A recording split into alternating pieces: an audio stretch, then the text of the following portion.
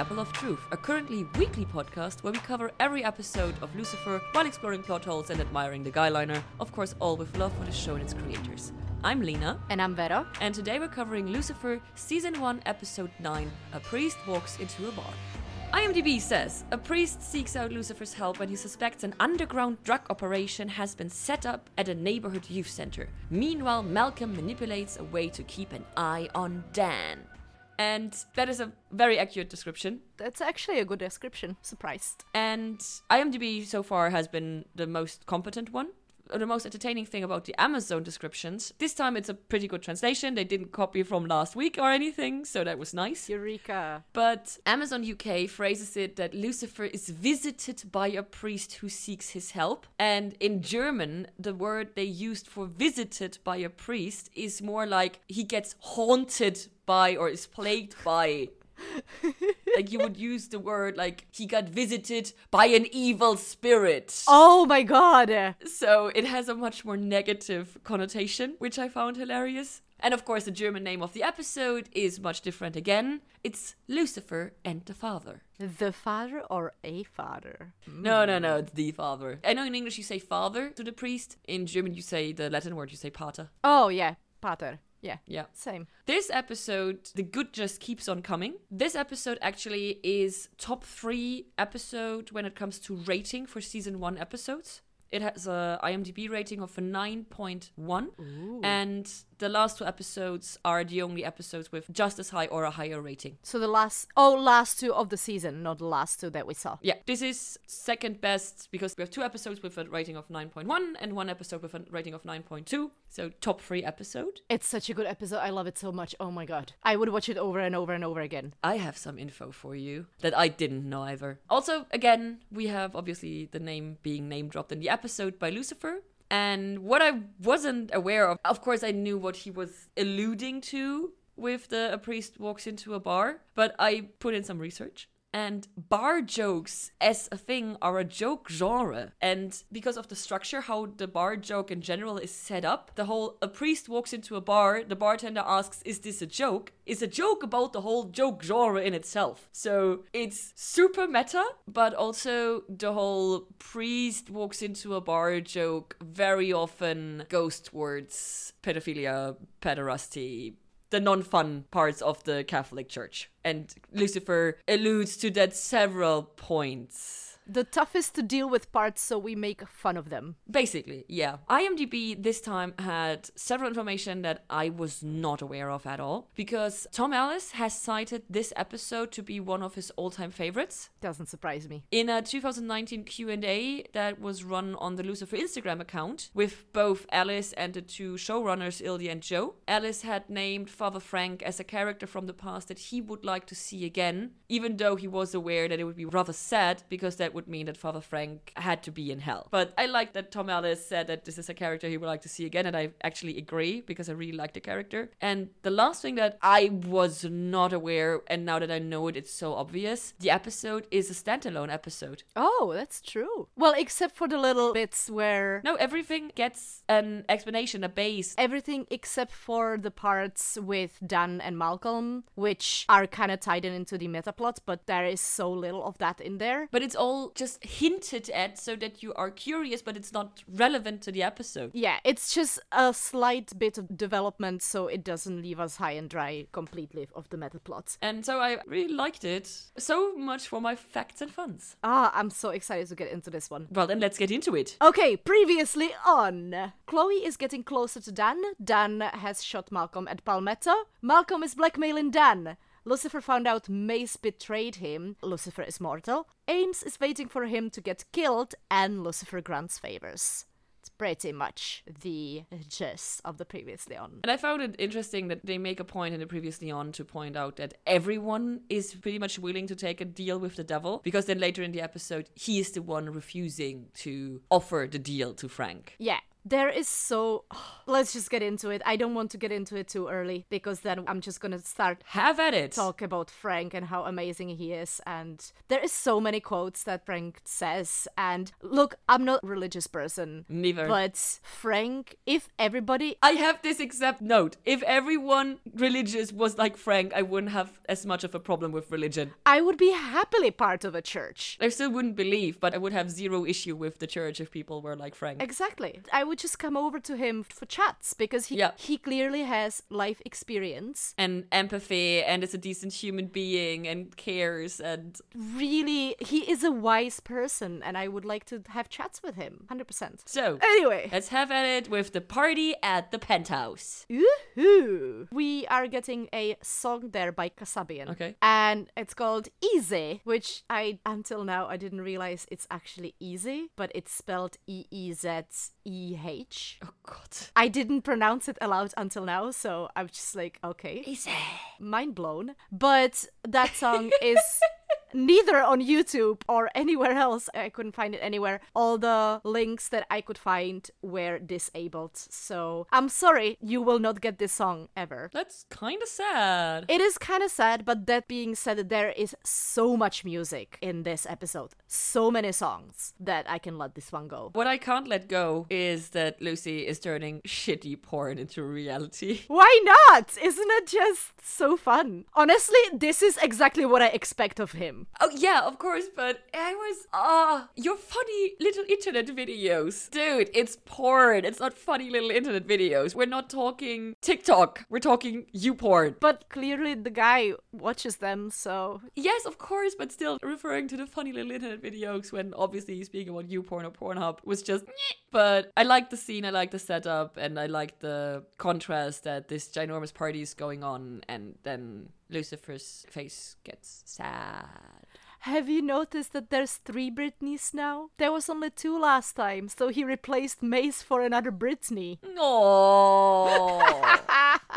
No, I didn't realize that he replaced Mace with a Britney, but that's kind of sad. It is kind of sad. I only realized it now, but yeah, there's 3 Britneys now. You're right, it was 2 Britneys at Mace, and now it's 3 Britneys at no Mace. I love the cut though, the cut to Linda, where it kind of feels like this is all a dream. When the Britneys say, Lucifer, join us, and he just says, and I didn't. And we get his face at Linda's. Yes, I knew it was a memory, but it kind of gave me the idea of this didn't actually happen. Oh, no, it happened. I know it did, but yeah. But I really like the transition. Yeah. In the whole episode, the transitions are really well done. Mostly the music is the thing that's blending over in between the scenes, and sometimes the cuts are especially well done. So this is going to be a praise fest, I'm sorry. Oh, so much. Oh my god. One of the few next sentences is that Lucy does not differentiate between lonely and alone. And I feel like we're heading towards a realization that his excessive sexual activity is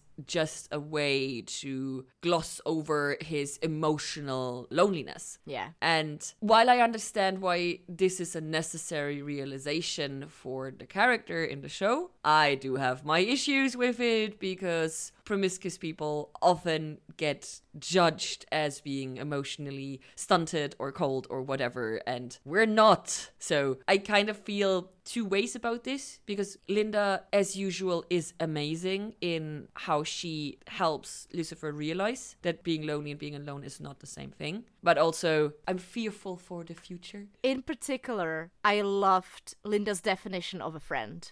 A peer you respect, someone you like to spend time with, someone with whom you share a meaningful connection. As always, it's very accurate, and as always, it makes me think who I can define as this... Who fits this description? Yeah, who fits this description in my life. And I hate that about Linda, because that makes me think about issues... She's your therapist even though she's a fucking TV character. Yeah, we said it before. I hate it because it makes me consider my own life, but at the same time, I love it because it gets me to consider my own life. And also, it just shows how well she's written that her being the therapist of Lucifer actually has an effect of people just listening to what she's saying. It brings me back to the question that I'm pretty sure that we wrote it down, if they have a consultant therapist or psychiatrist on set. No, we have not written that down. We haven't started a list yet of those questions. We should, otherwise we're gonna have to go back. We still don't have a date for Lux, so... Yeah, but it's gonna happen.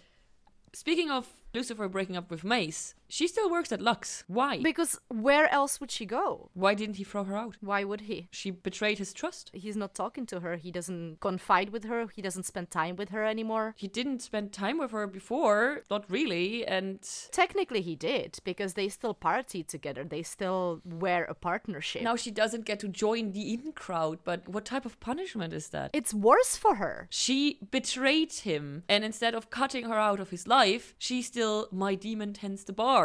Yeah, because I think that this is worse for her. Because she's there in the reach, yet she can't get in. She can still watch over him. She can still protect him. She can do whatever the fuck she wants, but he's not gonna have any communication with her. I feel like it's worse to know that you can't spend time with someone, and yet you still have to see them every single day. And I think that's part of his punishment. Didn't feel like it. Okay, so there was an deleted scene on the DVD. Okay. And I'm not really sure exactly where it would have been put, but it's just a short clip of Mezakine sitting in an empty bar by herself drinking, looking completely fucked up. Well, this would put it in a different context, yes. Yes, so that's why I'm telling you. That's why I am viewing it the way I am, because I know that it's there. Which makes way more sense then, because without us seeing Mace feeling rejected and suffering while being at Lux, there's no indication, because when she stops him, she's like, yeah, I know you're not talking to me, but you have to see this. But it's basically like, I don't care and I'm still talking to you, and now go there and do this. To me, this whole episode for Mace is more... I'm trying to find any kind of a way to have a conversation with you. And even at the end when they ask her about the phone, oh, so now you're talking to me? Yeah. So like, even though she's being sassy to him, she's like, yes, this is happening. Yes, I'm so excited that I can talk to you. It never felt to me that she was happy about it. It felt like there was zero consequence. I think we're gonna get to talk about this a little bit more in a future episodes. But yes, I think that at this episode, the reason for this is that he is punishing her by breaking up with her and yet keeping her around. Like I said, for me, it doesn't feel like a punishment at all. While I realized that in the end we get an answer to this, I wondered in the very first moments if Father Frank believed who Lucifer was. Because he never states it outright in the beginning. He does so in the end. Mm-hmm. But he addresses Lucifer as Lucifer and makes no jokes about it or anything. From the beginning on, I was very curious if he actually believed that Lucifer Morningstar is the devil incarnate, or if he thought that he was just like someone with connections or anything. Literally, my first note on Frank is, I like Father Frank. He just somehow makes me trust him straight away. I don't know if it's just the actor being really good or the character being written very well. It's a combination of both, I'm sure. Probably. But the energy between the two of them is really good, because Father Frank is very calm and collected, and even though he is forced to reveal his darkest desire, or even though he is there to argue and get a deal from a devil, he is a very kind of straightforward, calm energy against Lucifer, who's really annoyed and he doesn't want to have anything to do with anything that connects to his father right now, and he's getting very impatient, so the whole energy just works really well for me. So it's the contrast and everything. Absolutely. The scene is very well set up. Once again, at the youth center, we get the negative child comment with the wild children. And I still have my question as to why Lucifer dislikes children. I found it hilarious that Lucifer inadvertently brought Chloe to a murder case. That was really, really well done. Yeah. And I really like the transition. We go into the title card and then it's a crime scene. We're still at the exact same place, but now X amount of time has passed and the scene is now a crime scene. And this is not the only time that it happened in this episode, actually. Yes, and I really, really like it. And I kind of hope they stick with it because it flows really well. I have to say that just before we discover the body, Chloe kicks down the door. Yes, and he's so into this. I love how seamless she makes it look, because every time you see something like that on telly, it just looks like they have to take a really big, like, running up to it and, like, kick it down with their whole body. And she just does it so freely, like, straight away, just kicks down the door like nobody's business, like nothing actually is happening. And it feels way more realistic, but it also still looks very, very good. It's so badass. Yeah, and Lucy is so into it. So yeah, I just wanted to point that out before we get into the crime scene. We have Lucifer calling the father Padre Pederast, which I found interesting and very good that Lucifer is actually using the correct term for suggesting an sexual interest by the priest into Connor, because Connor is not a prepubescent child, which would be pedophilia, but is an adolescent, and thus would make the father a pederast. And it's very rare that you get the distinction between the two. Yeah. I didn't know there was a difference. The main difference is that a pedophile has sexual interest into a non-sexually developed child, and a pederast has a sexual interest into while still underage and young, but already sexually developed. Okay. This difference is actually really, really curious, and it so often gets gotten wrong because pederasts get grouped in with pedophiles, which is not good. Yep. Fun topic! Sorry. So I just wanted to point out this little detail that, with knowing the ending of the episode, makes absolute sense. And I would not pick up on it if I wouldn't have watched it before a few times. And it's the fact that Eric, the counselor, uses Connor and Nikki as his alibi for the murder. True. Which is a massive red flag, and it absolutely makes sense, but just because we know that he is the spider. I actually didn't catch that, even though I've seen this episode before. You're absolutely right. Yeah, this is the first time I caught it as well. Also, when they're interviewing Connor and Nikki, it's clear from the very first moment when they mentioned Frank that Connor cares about him, that he is into something that is probably not the best, and he's not in the best headspace right now. But actually, first thing he says about Father Frank is, oh no, absolutely not. He would never have been able to do that. So it just kind of shows that there is a little bit of a deeper relationship that we're led to believe at this point, and that he actually knows Frank a little bit better, or like that he cares about him a little bit more than it would make sense from what we know about their relationship so far. Yep. My only issue is that for me,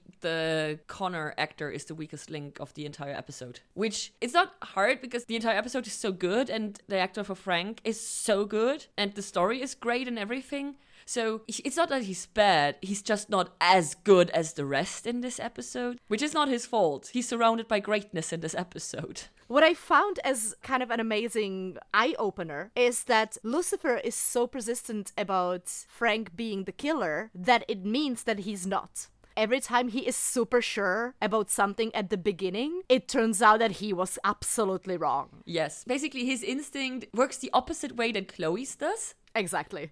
Which makes them a really good match. Let's talk about scene 5 at the precinct. I felt for Lucifer when Chloe is basically sending him off to talk with Dan, and it shows on his face that he's not happy with it. And as painful as this moment was for him, I really liked the timing and the setup of him going into the elevator and Malcolm coming out and just looking at him. And I know I said it before, and I'm gonna say it probably way more often. Fuck, that dude is creepy. Also, now you know that he was on Buffy. And he's also a fucking asshole at Buffy. He has a face for it. I believe that he might be a nice person in a real life, but... I actually would like to meet the actor to find out how he feels about being typecast as such a horrible person. I really like the confrontation between Dan and Malcolm. The tension is really, really good. Also, I'm curious about your Dan rant coming up because I can see it in your face. I like that Dan is confirmed as not a good cop, but also not this superbly shit corrupt cop. Looking away a few times is not the same as being bribable or collaborating with criminals or something. But I would still classify it as a dirty cop. That's something we can discuss. On a scale between Malcolm and Chloe. He's closer to Malcolm than he is to Chloe, but he's not anywhere near as bad as Malcolm. But if Chloe is the 1 and Malcolm is the 10, then I would put Dan on a 6.5 probably. Yeah, but that still doesn't make him a good guy. It's just, I have feelings. No. You know what makes this scene scene or this whole situation so much better for me because I was right. And I'm in all caps. Dan shot Malcolm to protect Chloe because otherwise Malcolm would have shot her. And I say 10 points to Gryffindor or whatever house Dan is in. He is not a Gryffindor. I don't know in what house he would be. I have no idea. I still do have a question though. Go on. Why was Dan there in the first place? Did he follow Malcolm or did he follow Chloe? Well, if his motivation to shoot Malcolm was to protect Chloe, he must have known that Chloe's there. So logically, I would go with that he is there following Chloe. But then how did he know about the secret way and the trapdoor and everything? So this whole thing still doesn't completely check out for me. I'm waiting for the conversation that inevitably must happen where Dan's gonna admit to Chloe what he did. Oh, do you think he's gonna tell her? Or do you think she's gonna find out? Because that would be so different. Because if he comes clean to her, he will have a chance that she might be forgiving. But if she finds out, he's gonna be done. Yep. She's not gonna get over that. I cannot see her get over that. Well, we'll see. I think that he really wants to come clean to her right now. So I can see a situation where he would come out and tell her. So we'll see. Yeah, I'm really, really curious. There is one moment in their conversation that it distracts me every time I watch it. I know what happens and I know that it doesn't happen, but do you know when you like watch somebody eat something and you expect them to get the jam splash out and like he has the jam stuck in his mustache and it's so disturbing. Yeah, it looks a little bit like blood and it's just the whole him eating the donut, it just wakens something in me. Because very often eating in a like a messy way is depicted as a kind of a gross quality of like a supervillains or negative characters. I find it menacing in this moment that he's eating something blood-colored while threatening Dan. So, I am 100% sure that he is deliberately choosing to do this right now. I would not be surprised. Yeah. To wrap up scene 5, the whole I need you to borrow something from evidence, this is gonna come back and bite Dan in the ass. It's so obvious. It doesn't even matter what he has to borrow from it. It wouldn't matter what it is, but this is gonna bite Dan in the ass, period. Yep. To be honest, I can't wait. Malcolm's being quite smart about this, to be honest. Yes. I like that we're going to a church next. Yay! I call this one Confession Time. And we get a really good song, which is by Strange Daddy, and it's called Voodoo Hack. What? I know, it's great. It's a really good song. It's very Lucifer. So Lucifer either goes to like a more electronic type of music, which is usually playing in Lux, or it goes into like a swingy type of, or this type of a poppy kind of a music. And I kind of enjoy both, but this is the first more joyful song in this episode. So yeah, I like this one. With hilarious timing because joy and church. Yay! I find it very Lucifer that he sees the confession booth and goes right in there. This is very fitting. And he's not wrong about how confession works. Just go do the thing and then come back and apologize. Which is also why I am not a fan of the whole confession thing, because there's no consequences. Yeah, if the idea of being able to wash away your sins is correct, why have sins in the first place? Basically, yeah. If you just have to apologize and pray 17 Hail Marys and maybe donate some money to the church and then you're scot-free again and up to heaven you go, it kind of defeats the point. Yeah. I much prefer religions who have the approach that being a good person is a constant piece of work, and in the end the entirety of your actions are going to be judged. Like the Egyptians had that with your heart being weighed against a feather, and if your heart was heavier than the feather because of the bad deeds that you had done, you were sent basically into hell. Yeah, very simplistically, yes. I like this, that you are the sum of your actions and that you do not get like a reset button every time you go to fucking confession. Even though I like his penance that he puts on her, 10 Bloody Marys and a good shag.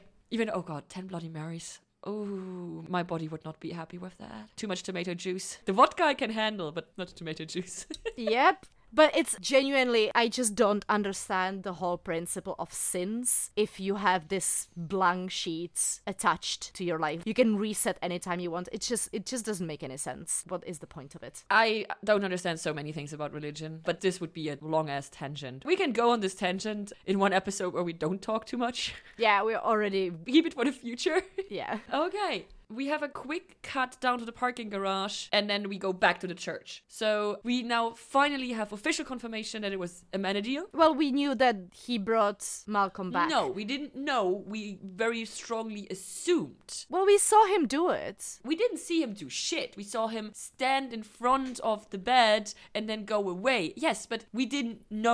Okay, if you want like a physical evidence, yes. It wasn't spelled out to us. Keep in mind, this is for an American audience. I think Lucifer is a quite intellectual show, considering it's for American. It actually expects you to follow the plot and be aware and see things and stuff. I actually went on like short search for answers, which I did not get and I will not get. What was the question? It's a bunch of them there. It pretty much just goes, what is the task? Well, we're gonna get an answer to that. But Ames is going really strongly for the ends justifies the means. But what is sin? And maybe, is it forgivable? Which sin is unforgivable? And what Ames is doing, is it forgivable if he accomplishes his goal? That is kind of the end question I ended up with. I went in a very similar direction because Ames literally says that patience is not one of his virtues. But isn't the absence of a virtue already putting you on the path of sin? That is an interesting... Especially when you're an angel and you're supposed to be this pure, perfect, God-abiding being. So I found this super interesting that he literally says, not my virtue.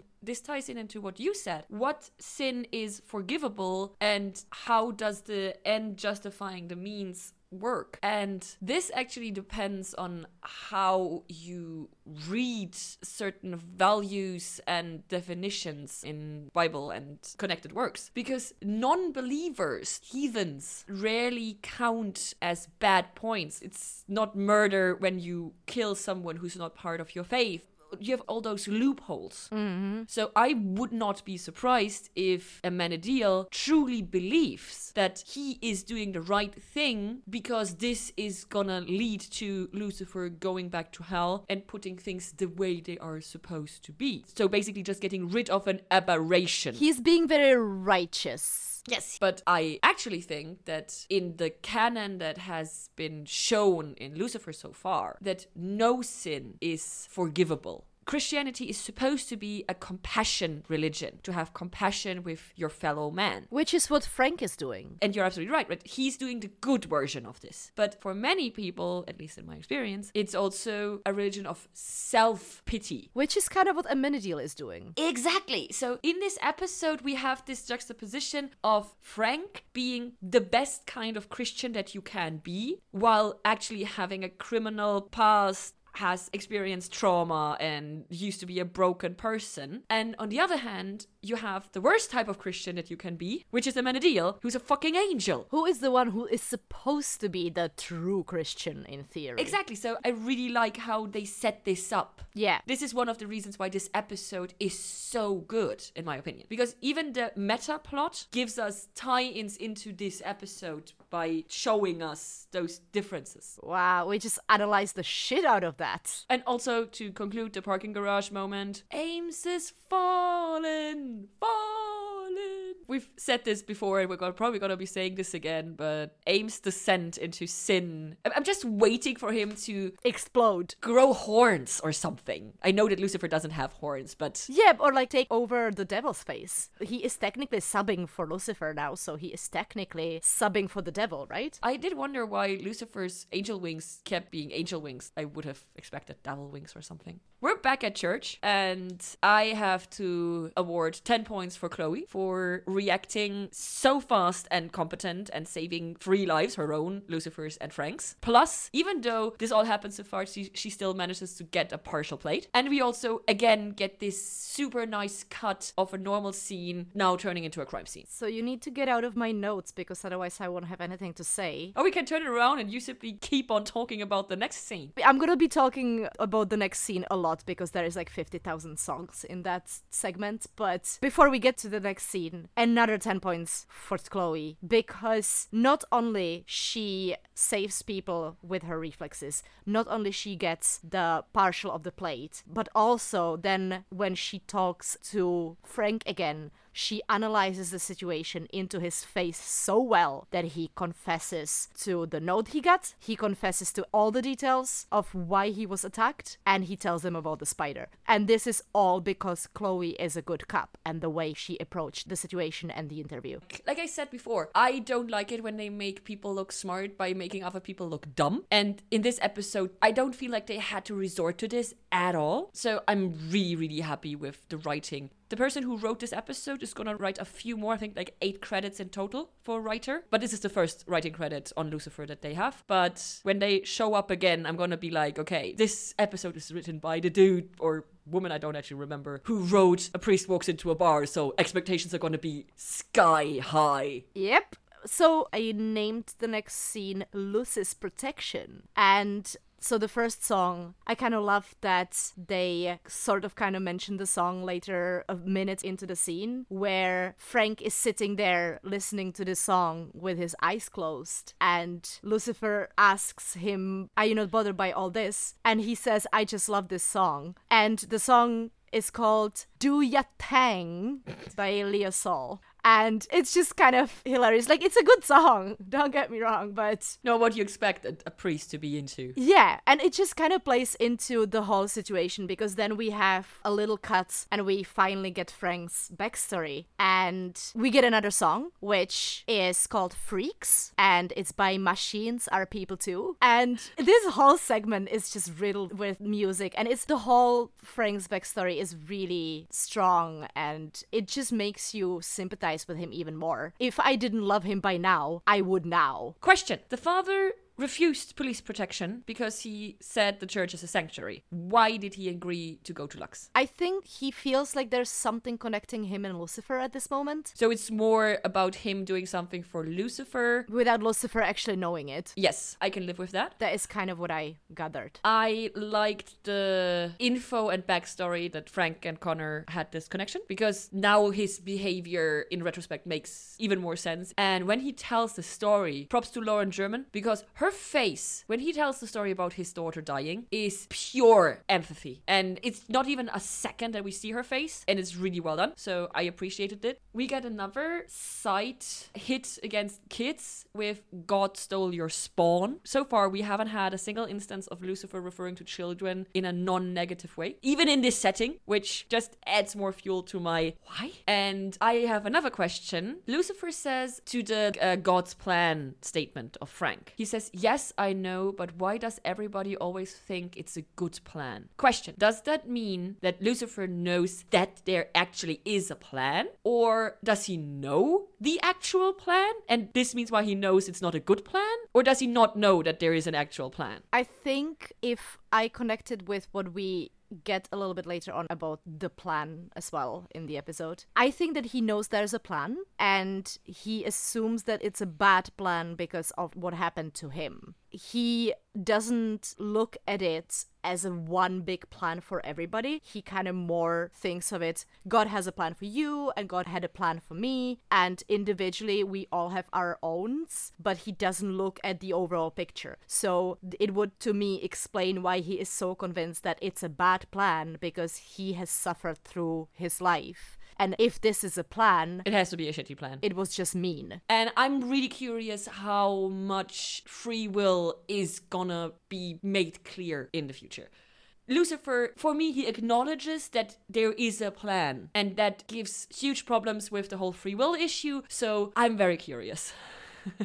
I agree. I'm curious about how we're gonna progress on that front. Up to the penthouse next. Okay, obviously, the reason why we go to the penthouse is that Lucifer challenges Frank to playing piano off. For me, it's a big moment. Until now, Frank started to grow on Lucifer, but Lucifer still hasn't accepted him fully. But when they start playing together, he starts thinking of him as a peer, as a real friend, and in all the ways that Linda describes it. He becomes so human next to him. The way his face opens up and his body relaxes when he switches seats with the father. There's such a lightness to this. The significance of the songs that are playing as well. What do they play? Frank first starts playing Knocking on Heaven's Door. Oh, yeah, right. I remember that. Which is a very good song. It's written by Bob Dylan, and it was covered over the years by Eric Clapton, Guns N' Roses, Roger Waters. It's a very popular song to be covered, and everybody knows it.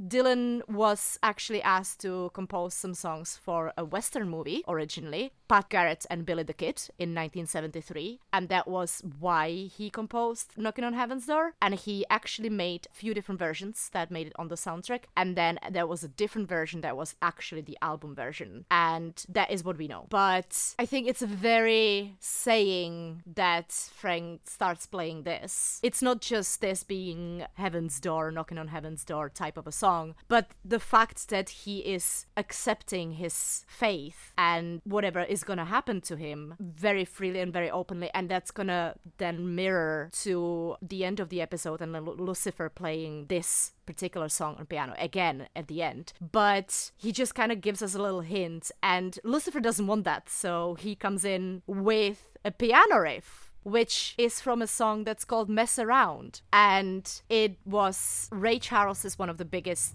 hits that he have recorded. Oh, and Ray Charles. What a genius. Exactly. It was not written by Ray Charles, which very often would be assumed because it is technically his song. It was written by Ahmet Ertegun. Okay. And it was recording in 1953. But as it is usual with music like this, the piano riff itself that Tom Ellis starts to play in the episode has been allegedly heard around New Orleans since the early 1930s. So riff itself has been kind of flowing around, and then in 1953 it was written into the song that Ray Charles has performed and recorded in 1953, which is kind of interesting. This type of music has a really rich history and I love it. Mm-hmm. But again, it's called Mess Around. And they are messing around in that moment. They're being playful. Exactly. And it pretty much, again, plays into the situation that is happening in the penthouse. Lucifer being very friendly and opening himself up to somebody new and somebody else but women in his life, because he doesn't really have any guy friends. Not so far that we've seen. So him opening up to somebody who is not potentially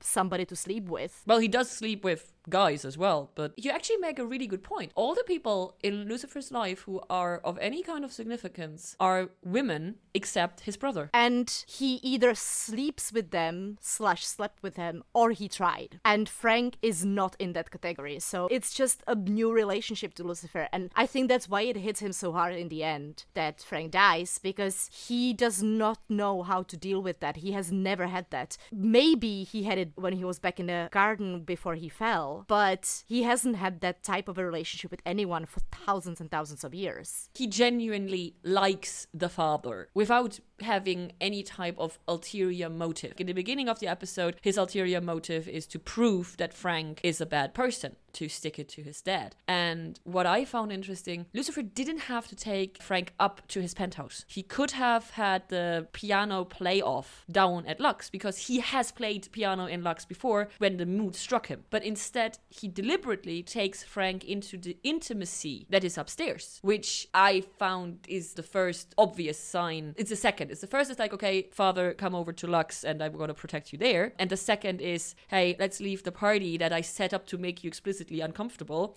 Let's leave that behind and go upstairs where it's quiet and we can be with just each other and get to know each other better. So I really felt like this was a nice visualization of Lucifer opening up. I liked the bit that the father mentioned that he opened for Dylan and then he plays Dylan. when Chloe comes to pick up Lucifer to follow up on the lead, he is like, she found him doing something forbidden. He gets up, puts physical distance between himself and Frank. His facial expression is very much like, oh, I was not supposed to be doing this. And I find this interesting on very, very many levels. And it absolutely plays into what we were saying earlier. He is not used to having any kind of a relationship like that. He still puts on a performance for Chloe, which at the end of the episode, when she comes to him, he does it again. He tries, but it's starting to fail. It's starting to crack, which I think is fundamental for their relation to each other. So scene 10 is one of the best scenes in the episode. In the show so far. Yeah, because this is the best episode of the show so far, so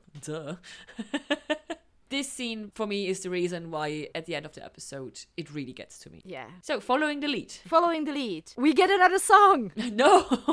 How many fucking songs are in this episode? There is so many songs in this. I think that's the pretty much second last one. Oh, okay. Well, technically, it's the last one. It's called Gypsy Cap, and it's by Steve Conte and The Crazy Truth. Again, a more upbeat type of a song as we're coming into the skateboarder thing. Because I know I'm cool, I'm done with the kids, and I know how that's called, right? It's a half pipe, basically, what they're in? Sure! Whatever you say, Lina! I know it's the end of the escape thingy scene, but why the fuck would you pull a gun? I actually found it quite smart, because the only way to them was through the cage. And the cage only had small doors. And when he shot up, everybody started running away outside of the cage. So it stopped Lucifer and Chloe in following Connor and Nikki. And therefore, it was much easier for them to get lost. You're absolutely right. I didn't think of that. I'm sorry.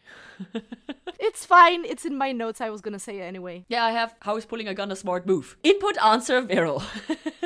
But then another of my aha moments was, now we know in the episode that Connor and Nikki are both involved into the drug trade. Therefore, it makes absolute sense for Eric to be the killer and use both of them as an alibi. So again, it confirmed my suspicion from the beginning. Mm-hmm. For me, I didn't think of that in that moment, but it was like, dun dun dun, who could have seen coming that it was Connor behind the wheel? For me, that was obvious, but I did not remember that it was fucking Eric who was the spider. We go back to the penthouse. And the most adorable moment comes in when Lucifer pours 3 glasses of whiskey and walks up to them, really excited to share a drink with his friends. And they both leave him fucking hanging. Yeah. It's so sad. It's so painful. And you can see it in his face. He's so excited, and then they both refuse, and he's just like, oh. I actually kind of expected him to just down the glass and grab another one. I really like the view that we now get from his penthouse. Is this the first time we actually seen that green screen? That we really focused on it. It has been teased before, but that we have the camera behind the two of them looking onwards. They talk about having faith in God, not having faith in God, and Frank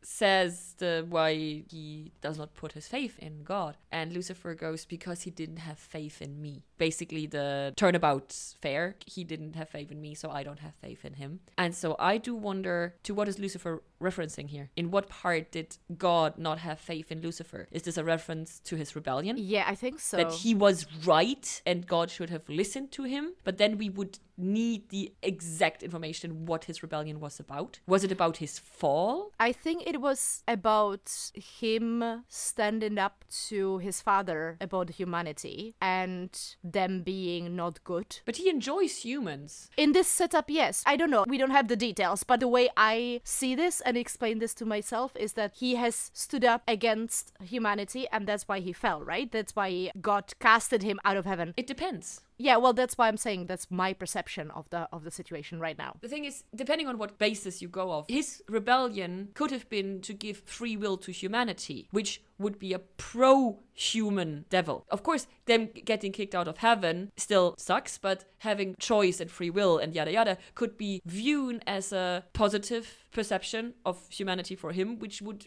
work well with his enjoyment of humanity nowadays. Maybe it's him wanting to give humanity free will and choice and doing so, and God didn't want that so he didn't have faith into this action, and Lucifer did it anyway, and therefore he was cast out. So I'm really curious, and I do hope that we learn what the actual reasoning was for Lucifer's fall. But then they continue the conversation, and again they talk about the plan, and Frank says, how do you know the plan is finished? Which again brings us into what we discussed deeply earlier.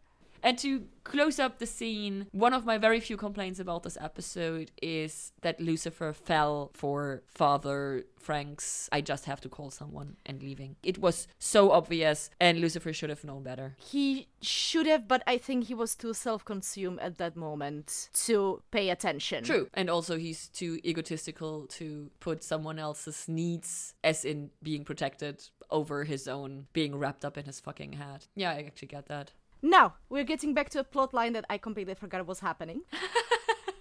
And, ooh, gun. Did you see that coming? Honestly, I'm trying to put myself into a mind of a first-time viewer. It was only two options, gun or drugs. True, and drugs would be for Malcolm and gun would be for something that Ames is trying to make him to do. Or actually, there was a third option that I expected when I first watched this. We know that Malcolm is a corrupt cop, and I thought that in evidence there might be something that ties him to some shit that he did, and he was gonna have to clear up some mess. That was actually something that I may have thought before. And as I said before, this is such a bad idea, and Dan should be aware of this. So I kind of feel like whatever this explodes into at some point, he kind of deserves it. He kind of does, but at the same time, I understand that the stakes for him are not just going into jail, but going into jail and watching his daughter growing up from jail and losing Chloe. And I think the way Malcolm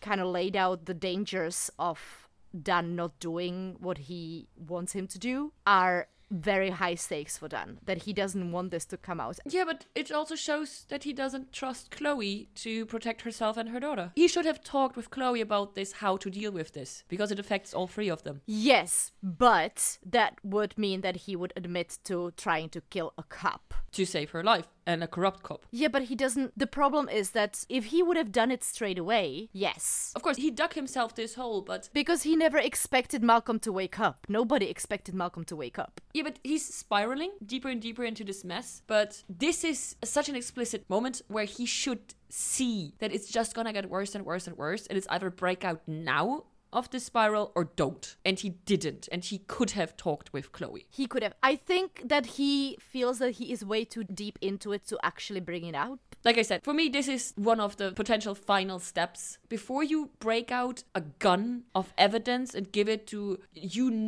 super dangerous and amoral person, this is the latest point where you should just check out and be like, okay, I'm gonna deal with the consequences and I'm gonna talk to my family how we deal with this. I find believable what he is doing and understandable. I think that he is at the point that he just doesn't see any other option for himself. Moving on, the next scene, in my opinion, has nothing of merit except being exposition delivered by Mace. Yep, the only thing that, and I pointed it out at the beginning, I think that at this moment, Mazakine is kind of trying to behave the way that she would have behaved if things with Lucifer were okay, and he just is not having any of it, and it just hurts her even deeper than she was hurt by now. That didn't register for me at all, but we've already covered this at length. But yeah, so that was the moment I was talking about. I like them going back to the realization with the sanctuary. Was well done. Yes. And we can go to the church. I have noticed, again, what they did before Lucifer and Chloe get involved. When Connor is standing there with a gun and has Father Frank on one side saying everything's gonna be okay, you're not too far gone, it's okay, I'll help you. And having Eric on the other side saying, you have to do this is the only way you can go on, I will not accept you otherwise. And going the angel demon kind of a thing again, as we had in episode 2, back in history. So I just kind of found the framing really nice, having the light and dark side. And why do people always start shaking with the gun when they're not sure if they're gonna want to shoot somebody? Because they're so scared. But...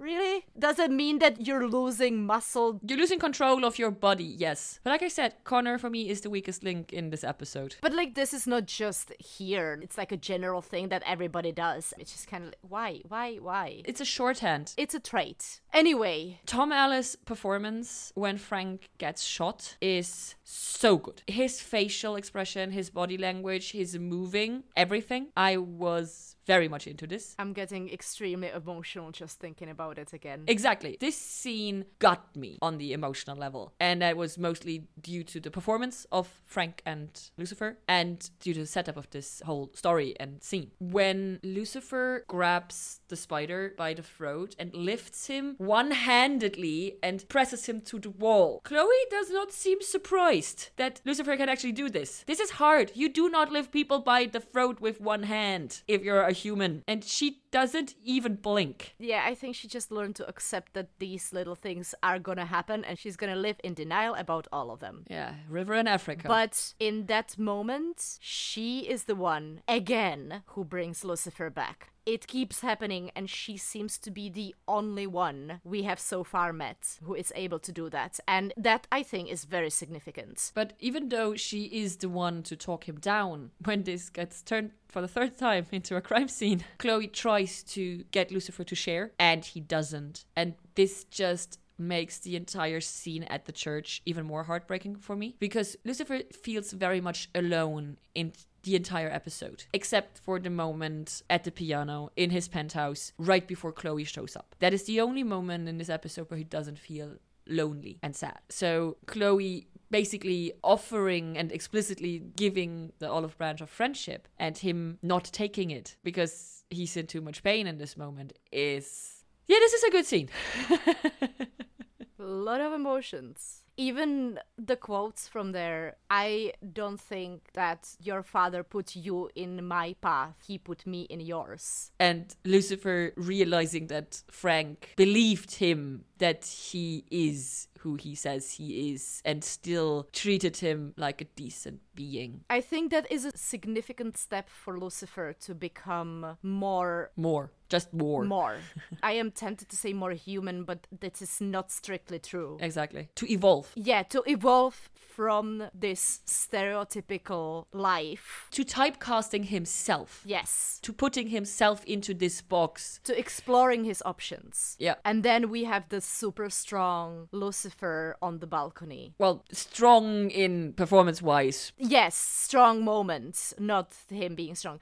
The strong moment with Lucifer on the balcony where he just screams at the high heavens. This is the first time we have Lucifer conversing directly to his father, right? And I like that his penthouse balcony puts him in as close proximity as possible with the heavens, which is a very nice setup. And when he goes with the you break the rules, you fall, you follow the rules, you still lose, what's the fucking point? I agree with him. What's the fucking point? And this is a rhetorical question. I don't expect you to have an answer to this.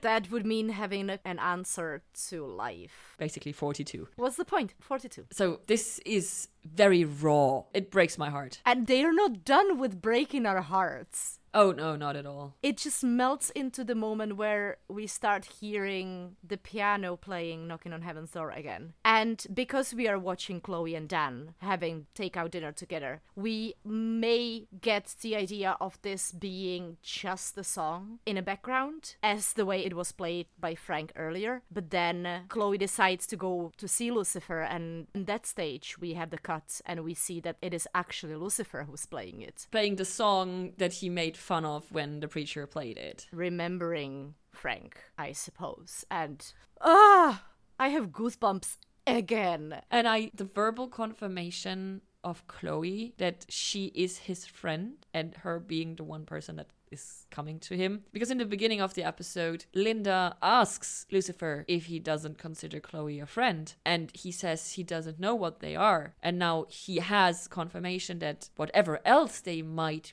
be or become, at this point in time, they're friends. Now, I think this is called a Chekhov's gun. Chekhov's gun is a dramatic principle that states that every element in a story must be necessary and irrelevant elements should be removed. So if a gun is shown, this means this gun is gonna have to be used in the future. So it's kind of like the opposite of a red herring. Yes, one must never place a loaded rifle on the stage if it isn't going to go off. And since we now, in this episode, have the literal gun being put into Malcolm's lap, the last scene for this episode is setting up who he has to shoot with this gun, and this was needed to give us the direction. This is not just something, no, this is now gonna become relevant. And I'm glad that early on we got the official confirmation that Ames is the one responsible for bringing Malcolm back. And also we get confirmation that Malcolm was in hell. Mm-hmm. And now we also get a confirmation of why Amenadiel brought him back. I have a question. Why didn't Amenadiel tell Malcolm from the beginning that he wanted him to kill Lucifer? Why wait until Malcolm had a gun? Also, this is in America. Why was it so difficult to get a fucking gun? Because he's looking for an untraceable gun. Yeah, but still... They're not in Texas. They're in California. True, sorry, they're not in Texas, I forgot. But why didn't Amenadiel tell Malcolm his mission right when he brought him back? I feel like he is keeping him on a needs-to-know basis because he doesn't trust him. There was no reason for Malcolm to know who he was gonna kill. Right before he had the means. Exactly. Okay, so basically Amenadiel made a deal with Malcolm, just like Lucifer does deals with, hey, I'm gonna take you out of hell and then you're gonna owe me. Look at that, more and more the leader of hell with every passing day that he spends on Earth. He's getting quite similar to Lucifer in many, many ways. Well, he's getting quite similar to the concept of black and white Lucifer. Yeah, he's getting close to his perception of Lucifer, let's put it that way. There we go. Final thoughts. This was an extremely emotional journey for Lucifer. And us. And us. And it brought up a lot of questions in regard of fate, which was good, and I appreciated that. And even though I'm not a Christian or I don't really have any particular faith, a lot of aspects to Christianity are also very foreign to me. In the end of the day, faith is pretty much designed to give us a moral compass. And this is what I like that this episode gave me, is the whole doubting Christianity itself, but taking out the positive things, and it can be done good, as we saw with Frank. Just the whole episode made me think about this a lot. So if I could put it in one sentence, it would be, I love this episode because I love Father Frank. It's very simple. And obviously Tom Ellis is an amazing actor. And we get a little sneak peek at Ames's plan, which sucks. Besides the fact that Chloe and Lucifer are deepening their relationship, which was, again, absolutely amazing. I have one last question. Hit me. Where the fuck was Trixie? How many episodes in a row now that she wasn't around? That's a third one. Okay. I'm getting very pissy about that. There's a really, really good text, and I'm not gonna go into where it's from and everything. If someone is interested, just poke me on one of our social medias. Basically, there's a famous story told in Hasidic literature that addresses the question, why did God create atheists? And the master teaches the student that God created everything in the world to be appreciated, since everything that is put on earth is here to teach us a lesson. And one of the students asks, what lesson can we learn from atheists? Why did God create atheists? And the master responds, God created atheists to teach us the most important lessons of them all, the lesson of true compassion. You see, when an atheist performs an act of charity, visits someone who is sick, helps someone in need, or cares for the world, he is not doing so because of some religious teaching. He does not believe that God commanded him to perform this act. In fact, he does not believe in God at all. So his acts are based on an inner sense of morality. And look at the kindness he can bestow upon others simply because he feels it to be right. This means that when someone reaches out to you for help, you should never say, I pray that God will help you. Instead, for that moment, you should become an atheist, imagine that there is no God who can help, and say, I will help you. That's beautiful. This is, for me, what Frank embodies. While he has the faith that there is a plan and a purpose and a reason, he still is the one who acts, who helps, who protects. Yeah. This is the sending thoughts and prayers versus the getting down into the mud and doing things. And I really like this story. Yes. And I had to think of this when you just said your final thoughts. Mine are similar. It's a surprisingly emotional episode. It really got me, even while talking about it now. Honestly, I saw last week that this was the next episode, and I got instantly extremely excited. I did not remember that it got me this much. So this episode really thrives on detailed viewing instead of binging. I have praised the writing and everything, so I don't need to get into this again. I really, really like that Father Frank knew and believed who Lucifer was and still treated him like a human, decent man without judgment. And as I said before, if actual religious people were more like Frank, I probably wouldn't mind as much as I do. After watching this episode with the information from Tom Ellis's interviews, I fully understand his statements and I can see this being the standalone episode. And actually, in the future, I might, when I try to talk people into watching this show, I might actually tell them to just watch this episode. And if they like this episode, then to get into it from the beginning. Yeah. I feel like the parts that get spoiled are not that problematic. So I'm actually gonna use this episode as, if I can only get you to watch one episode of this show, this is the episode that you should watch. I'm a bit disappointed that the Chloe Dan storyline did not move at all. But as I said, I understand that there simply was no space. There's nothing in this episode that I would cut to make room for Chloe Dan. Absolutely not. I'm fully on board with this, but I'm still a bit sad. Like, just give me a longer episode. And just like that, I also understand that Linda and Maze's time was cut short. But at least they were still there, opposed to other characters. Wink, wink. I like this episode a lot. Best one so far. And speaking of the best so far, thank you to our Patreons. We are leaving the plug for the last moment, but thank you. You are truly the best so far. Thank you. All of our Patreons. And yeah, they may have not been as much bonus material last week, but trust me, there will be this time. Oh yes, I'm sorry. With that being said, thank you all for listening. And if you want to keep in touch with us, you can do so via Twitter. At The Apple of Truth in one word. Or Instagram. At TAOT Podcast. And we also have a Facebook page that can be found under both of these names. And our episodes can be found on Spotify and iTunes. Obviously, if you want to know if there's any other ways to get properly involved besides talking all your friends into checking out this show and listening to us scramble on and on and on, you can find us over at patreon.com/TAOT podcast and check out the sometimes very extensive and sometimes not as extensive bonus material. Bye! Bye!